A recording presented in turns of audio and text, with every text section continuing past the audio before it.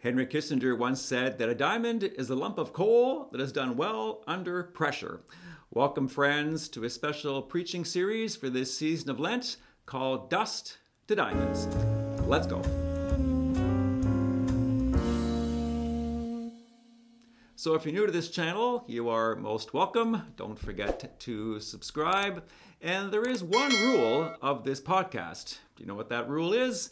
Well, to both imitate and paraphrase Mark Dolan of GB News, the one rule of this program is that we don't serve or drink decaf coffee. Not on my watch. I just won't have it. So there you go. A simple rule for very simple people. So we start the season of Lent by having dust or ashes placed on our forehead, which itself was an act of humility. We're left wondering until we saw what we looked like in the mirror, how big a cross we had placed on our forehead. But it was only the beginning, and it doesn't end there. We allow ourselves, by God's grace, with our cooperation through this season of Lent, in our prayers, our fastings, our almsgiving, in letting the Lord take something that is and making it into something else. The Lord is capable of taking dust and forming them into diamonds. Diamonds, I'll get to that in a minute, but the formation of how they're created in the depths of the earth and then brought either closer to the surface or upon the surface of the earth. But we see this essence of formation in the first reading we have today from the book of Genesis. Scripture says that God formed man from the dust of the ground and breathed into his nostrils the breath of life, and the man became a living being. So this formation, this pressure that the Lord, in taking the dust together, it forms and brings about life. God's pressure brings about union with himself. Now you contrast this to the formation or the pressure of the evil one. The same reading we have today from Genesis reminds us that the evil one, or the serpent, was the craftiest of all the wild animals on the earth. And we see in this interplay between him and Eve how the pressure of the evil one causes her to be isolated and ultimately, with Adam, live in disobedience and in separation from God. So the question is, will I allow myself to be put under the pressure of the evil one, the world, the flesh, the devil, or will I willingly cooperate with the Lord, again in this season of Lent, whose pressure brings me into a closer union with himself? When we saw the graphic of this preaching series, Dust to Diamonds, what did we notice first? Did we notice the dirty fingernails, the dirty hands, the lumps of coal in the hands of the miner? Or did we first of all notice the big rock? Let's get honest. What do we notice first? I bet most of us noticed that big diamond in the midst of those pieces of coal. The diamond at one time being just like those lumps of coal, but has done well, as Henry Kissinger says, under pressure. We can't have the latter without the former. And God, as I said in the earlier episode of this Sipping on the Sabbath podcast, he's not afraid to get his hands dirty in forming us and working with our cooperation to form us into a great diamond through all the ordinary circumstances of our life. Now, diamonds are made, as I said, from carbon, the chemical element fundamental to life, that changes under very intense pressure and heat. And the pressure that the carbon is under is akin to having 4,000 grown men standing on our foot. That would hurt, no doubt. And the heat or the temperature that the carbon is under in this process of being formed into a diamond is about 1,500 degrees Celsius or 2,700 degrees Fahrenheit. That's pretty hot. Yep, that's pretty hot. But combined with the heat and the pressure, we have the silence, we have the darkness. This process happens about 200 kilometers below the surface of the Earth, and diamonds are formed in clusters. It's a very important principle. I want to put that over here on the side for a future episode we'll talk about. They're formed in clusters surrounded or stuck in what's called kimberlite. That flows, again, closer to the surface of the Earth or onto the surface of the Earth in deposits due to volcanic eruptions. Now, I'm Father Alan McDonald. I'm not Bill Nye, the science guy. So what does this got to do with us? Is there a practical application, Father Alan, to my life? And the answer, of course, is yes. But first, we need some more coffee. I came across a song by the band Hawk Nelson called Diamonds. Maybe some of you are familiar with it. It's pretty catchy. Just Google it, look it up. It's very nice. And here are the words, or I guess what they call the lyrics, to the song. I'm going to spare you the embarrassment of having to listen to me sing it. I'm just going to say it. So here are the words to the song Diamonds by the band Hawk Nelson. As a practical application of what we're trying to get at here. Here and now, I'm in the fire, in above my head, being held under the pressure, don't know what will be left, but it's here in the ashes I'm finding treasure. He's making diamonds, he's making diamonds out of dust. He is refining in his timing. He's making diamonds out of us. I'll surrender to the power of being crushed by love, till the beauty that was hidden isn't covered up. It's not what I hoped for. It's something much better. Oh, the joy of the Lord will be my strength. When the pressure is on, he's making diamonds. I won't be afraid to shine, because he's making diamonds out of dust. He's making diamonds out of us. Pretty cool, eh? Check it out. Diamonds, Hawk Nelson. Jesus, the essence of the song, redeems us. That's what this song is all about. He redeems us. He uses the circumstances of life, especially the difficult ones, for our good. And pressure and heat can actually turn an ordinary lump of coal into a beautiful, timeless creation. And as always, Jesus leads the way. In the gospel today we have from Matthew, he literally allows himself to be led by the Spirit into the wilderness. The dust, the heat, the pressure, the solitude, the darkness, to undergo the classic 3 temptations that Archbishop Fulton Sheen summarizes as being shortcuts from the cross. All the glory, but none of the work. That's ultimately the temptation. And we see something akin earlier, again, in the reading we have from Genesis, the conversation between Satan and Eve. What's the hook that he tries to get into her? To have her live in disobedience to the will of God? You will be like God. Yeah. I want to be like God. Yeah, come on, give me some of that God stuff. I don't want to have to live my life in obedience. I want to do my own thing. I want to be God, which ultimately, if you boil it all down, is probably the cause of most of our temptations. I want to be in charge. I want to run the show. I don't want to live like this. So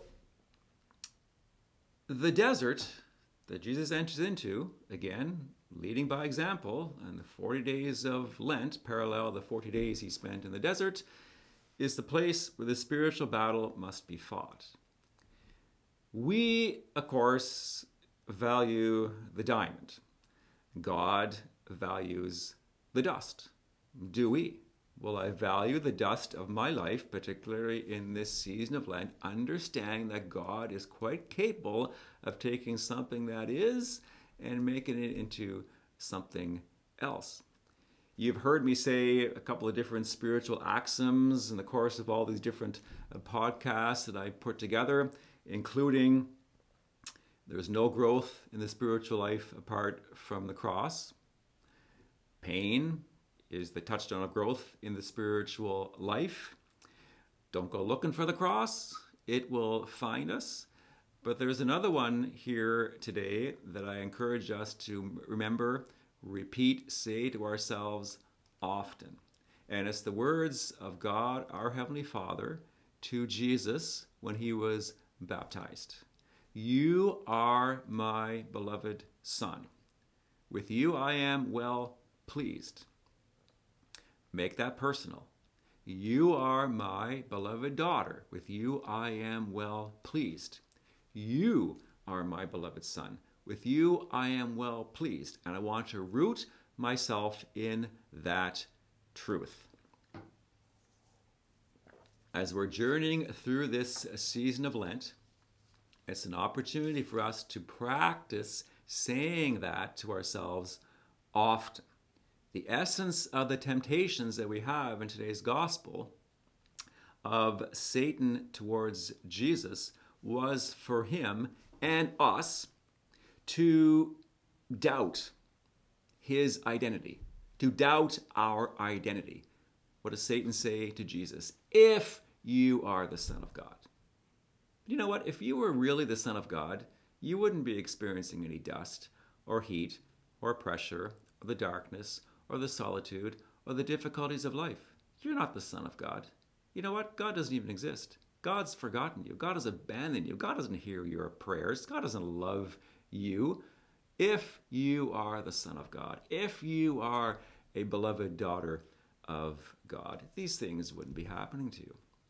But the truth of the matter is, we are very much the beloved daughters and sons of God, and he is very much pleased with us. There's nothing that you and I can do that would stop God from loving us. We can't do anything to make him love us more.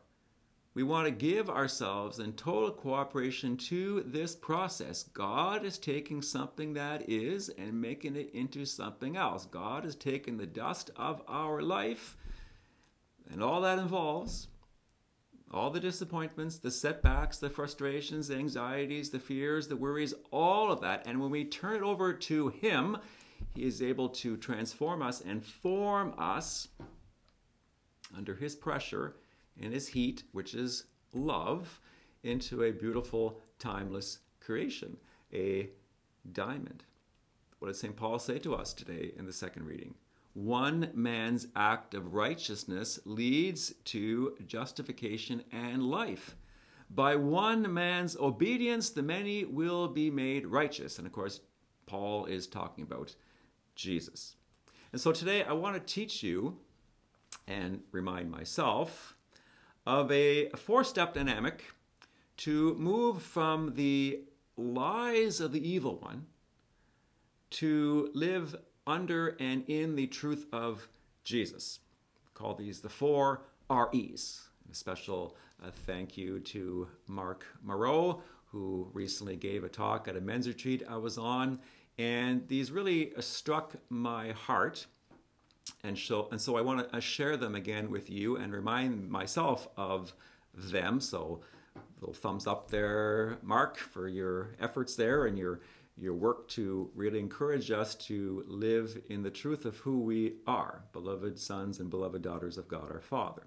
And so the four REs are repent, renounce, receive, and reclaim. So first of all, we want to repent. I want to repent, and I'll lead us in a prayer in a moment, but I want to repent of taking on any false images, any false ideas about myself, or even about God our Father and what we think he is, rather than allowing him to speak his truth of who he is into our hearts. Then I want to renounce. In the name of Jesus, of course, renounce any way in which the evil one has entered in, any way in which the evil one has sown seeds of doubt or confusion or suspicion or despair or self-hatred into our life because of these false images, these false ideas that we have come to believe about ourselves or believe about God himself as well. And then I receive. I ask Jesus to pull these false plants, these false notions by the root right out of my heart, right out of my mind, right out of my memory, and instead plant the seeds of his truth in those places that were once occupied by falsehoods, once occupied by lies. And even if I don't fully understand where these weeds, as it were, came from, if I have the willingness to give the Lord permission to pull them out, to root me of any of these things, then the Lord will begin to work. It's asking him to do, giving him permission to do what he desires in our life, because ultimately he wants to bring us to a place of freedom. And then finally, I declare my true identity as a beloved son, as a beloved daughter in my Father's love. That's the process by which we can cooperate with the Lord through all the circumstances of our life, because life comes our way. So many things in life, well, we're powerless, right? We're totally, completely powerless over people, places, and things. We give the Lord permission. We surrender ourselves to the Lord. Jesus, I want you to live in the very center of my life, in the center of my heart. So let's go through these 4 REs, this 4-step process of renouncing any way in which we're living under the lie and desire to live under the canopy of God's truth. So let us pray.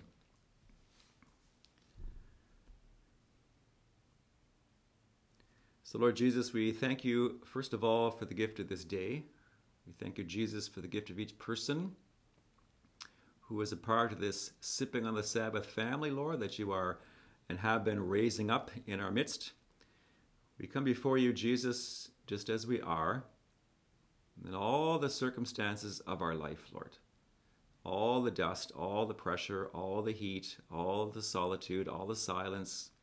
You know, Lord Jesus, what's going on in our life. I want to pray especially, Lord, for anyone today living under a particularly heavy burden in their life. Emotional, physical, spiritual, psychological. That you would right now, Jesus, speak gently to their heart. Remind them of your love. Remind them of the gift of your mercy and your peace. And so first of all, Lord Jesus, we want to repent. We want to repent, Lord, of any way in which we have been taking on false images about ourselves and about you, Lord. Any way, Lord Jesus, in which we have been acquiescing, saying yes to the lies of the evil one. And we, Jesus, in your name, right now, renounce all these lies and any associated spirits that have entered into our life as a result of these lies. In your name, Lord Jesus, we renounce them and we command them, Jesus, in your name to leave us right now. All the evil spirits, in the name of Jesus, you have no right to be here. You have no claim on our life. And in the name of Jesus, we command you to be gone. And Jesus, we right now want to receive from you the seeds of your truth. Where once, Lord Jesus, there was the weeds of lies and doubt and confusion and despair and hopelessness in our life, we instead, Lord Jesus, ask you to scatter the seeds in our heart of your peace, of your hope, of your love, of your mercy, of the truth, Lord Jesus, of who we are. And finally, Lord Jesus, we reclaim in your name our true identity, that we are indeed, each of us, your beloved sons, your beloved daughters. And help us, Lord Jesus, to live in the truth that we are indeed pleasing in your sight. You are overwhelmingly in love with us, Jesus. Our identity comes from you. No one else, Lord, tells us who we are. You tell us who we are. And we want to listen to your voice. Mother Mary and St. Joseph and our guardian angels and patron saints, please pray for us that in this season of Lent, we may understand and accept that Jesus is at work, that he is taking the dust of our life, all the circumstances of our life, and he is forming them in the heat and in the pressure of his love and his mercy into precious diamonds. Continue, Lord Jesus, your work of purification and reform in each of our lives. Help us keep our eyes fixed on you, Jesus. Help us again, Jesus, to live in the truth of who we are, precious diamonds in your sight. Amen. Okay, well, there you go. God bless you there. That's episode 1 as we're journeying through this season of Lent, Dust to Diamonds. Don't forget, if you're new, please subscribe. Please share this with your friends, your relatives, your in-laws, your outlaws, on all your social media platforms. Give it a like. Send me a comment, your prayer requests. Know that I am indeed praying for you, and your charity, please pray for me. In the meantime, stay caffeinated. And remember, when we're powerless, that's when we're strong, and victory is indeed gained through surrender. And may Almighty God bless you this day, Father, Son, and Holy Spirit. Amen. Bye-bye.